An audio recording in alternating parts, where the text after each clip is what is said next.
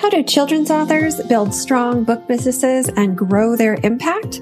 By hanging out with Lori here on The Writer's Way. Hello again, my friends. How are you feeling after the tech day? I really hope that you're back and I didn't lose you. Even though it's dry, and I fully take responsibility for that. My apologies, but it was dry, but you know, like you can do it. You can absolutely do it, especially, if you're here and you're back again today, you're totally capable. And I wouldn't be sharing this with you if I thought that you weren't capable, right? Something about, you know, author success stories and things like that is, I feel like we're conditioned by ads out there and success stories that we see in groups and that we hear about. And we're conditioned to think all we have to do is maybe do well on Instagram and our books will basically sell themselves. Over and over again, though, right here on this show and in Facebook groups and in emails, I hear authors talk about one thing, and that's how stinking hard the marketing part is. So I want to tell you something, okay? It's normal. You most likely didn't go to school for this. You figured out how to get your book published by following, you know, a certain set of steps, by checking all the boxes, making sure that everything was lined up, and you really can't hit publish until everything is done. But you follow this journey, but it's almost, even though it's all new to you, there are steps that you have to take, and KDP makes it really easy for you, right? So you follow a bit of a formula right up until you hit that big red publish button. It's a duplicatable process, especially after you've done it once. You're like, oh, okay, that's how I do it. Find an illustrator. Write a story, find an illustrator, do that bit of, you know, metadata research, fill in all the stuff in the back end of KDP, and then hit publish. There you go. It's not the same when it comes to marketing. Marketing takes time and effort and consistently, and more important than that, it takes analysis and adjustment, which is not duplicatable, right? There's different systems, different processes, and different tactics that will work differently for different books and different people, depending on your personality. You are not the same as me, and I am not the same as another author. So different things will work for us. And that's part of what makes it, you know, really tricky. And what I see most often is people, you know, I call it the spaghetti on the wall strategy, for lack of a better word. Spaghetti on the wall is just sticking up a post on the fly on Facebook or on Instagram. And then, you know, well, I tried everything. Why didn't it work? But did you ever go back to that? Yes, it was pretty, but did you go back to your post? And did you try to figure out why you didn't get the engagement or why it didn't get sales? You know, have you looked at your insights? Do you know what time works for your audience? And that's something else, right? Everybody is different and your audience is different. Your book audience is different. So you can't follow somebody else's posting schedule. You can't follow, you know, this Instagram superstars. Oh, this is when I post at all, because it's different. Okay. So I could go down this rabbit hole, but I'm not going to. I'm going to just leave this at this, that you are smart enough to figure this marketing thing out. But I really want to encourage you to give yourself some grace. It's a steep learning curve and it's not a straight word up, right? I'm just picturing your nodding heads that you agree with me, that you believe it, and that it makes sense to you.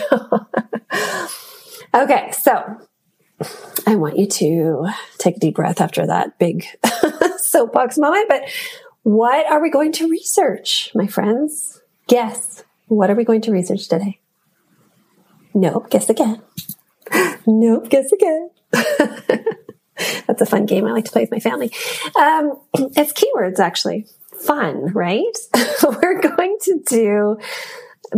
what we're going to do is SEO keyword research. And so you might be familiar with this term. It's keyword research that people usually talk about when they're talking about their websites and things like that. But what we're going to do is we're going to identify 10 to 15 topics and keywords that will eventually relate to our book. So it's not like related to your book title, okay? But it's like your book is somewhere in the sphere of that keyword topic. And we're going to really drill down to get some really good phrases. And what I mean by that is phrases that people searching for things on the internet actually use. There's no point in using a phrase that never gets searched for.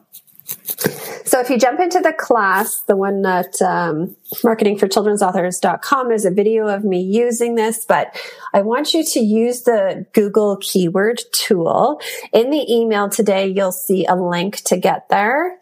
You're looking for phrases that your ideal reader would be searching for, and you're looking for words that also have a good amount of competition, actually. So there's a reason why we're looking for words that have a lot of competition. You might think, no, I want no competition so I can come out on top, but you actually want competition because it's those keywords that are already generating traffic. Keywords that advertisers are already possibly using and bidding on. So my question for you, have you done any research like this before posting content? Prior to this moment, have you ever gone and done some sort of SEO keyword research? Kudos to you if you have, of course.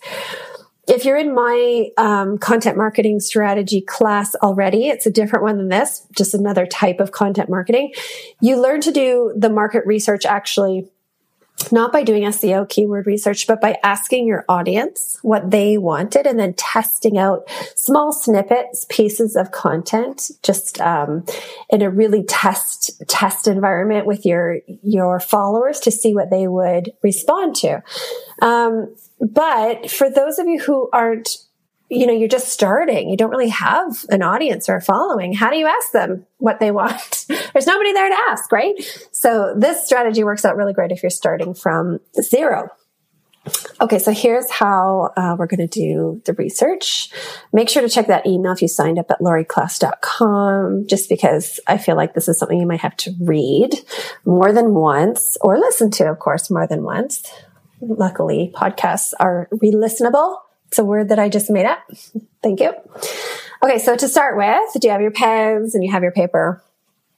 Okay, to start with, you're just going to jot down think, brainstorm, however you want to say it, 5 to 10 ideas that you think would appeal to your audience. If you really don't know where to start with children's books or kids' books. So it will definitely help if you are very clear on the benefit or the message of your story. If you are, put that in. So for example, how to teach kids about grief, how to teach kids about money, how to teach kids about music. It doesn't have to be how to teach kids. Those are just the examples that come to my mind. So then go to the keyword planner and one at a time start plugging those in.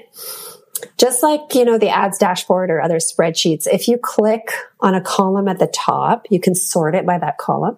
So sort it by first monthly search volume. And you're looking for high competition in the competition column. So you can sort by both of those. You want to try to find 15 to 20 keywords in your own niche that people are actually searching for. So the high competition. And you want to sort them by average monthly searches. You want a good amount of searches, right?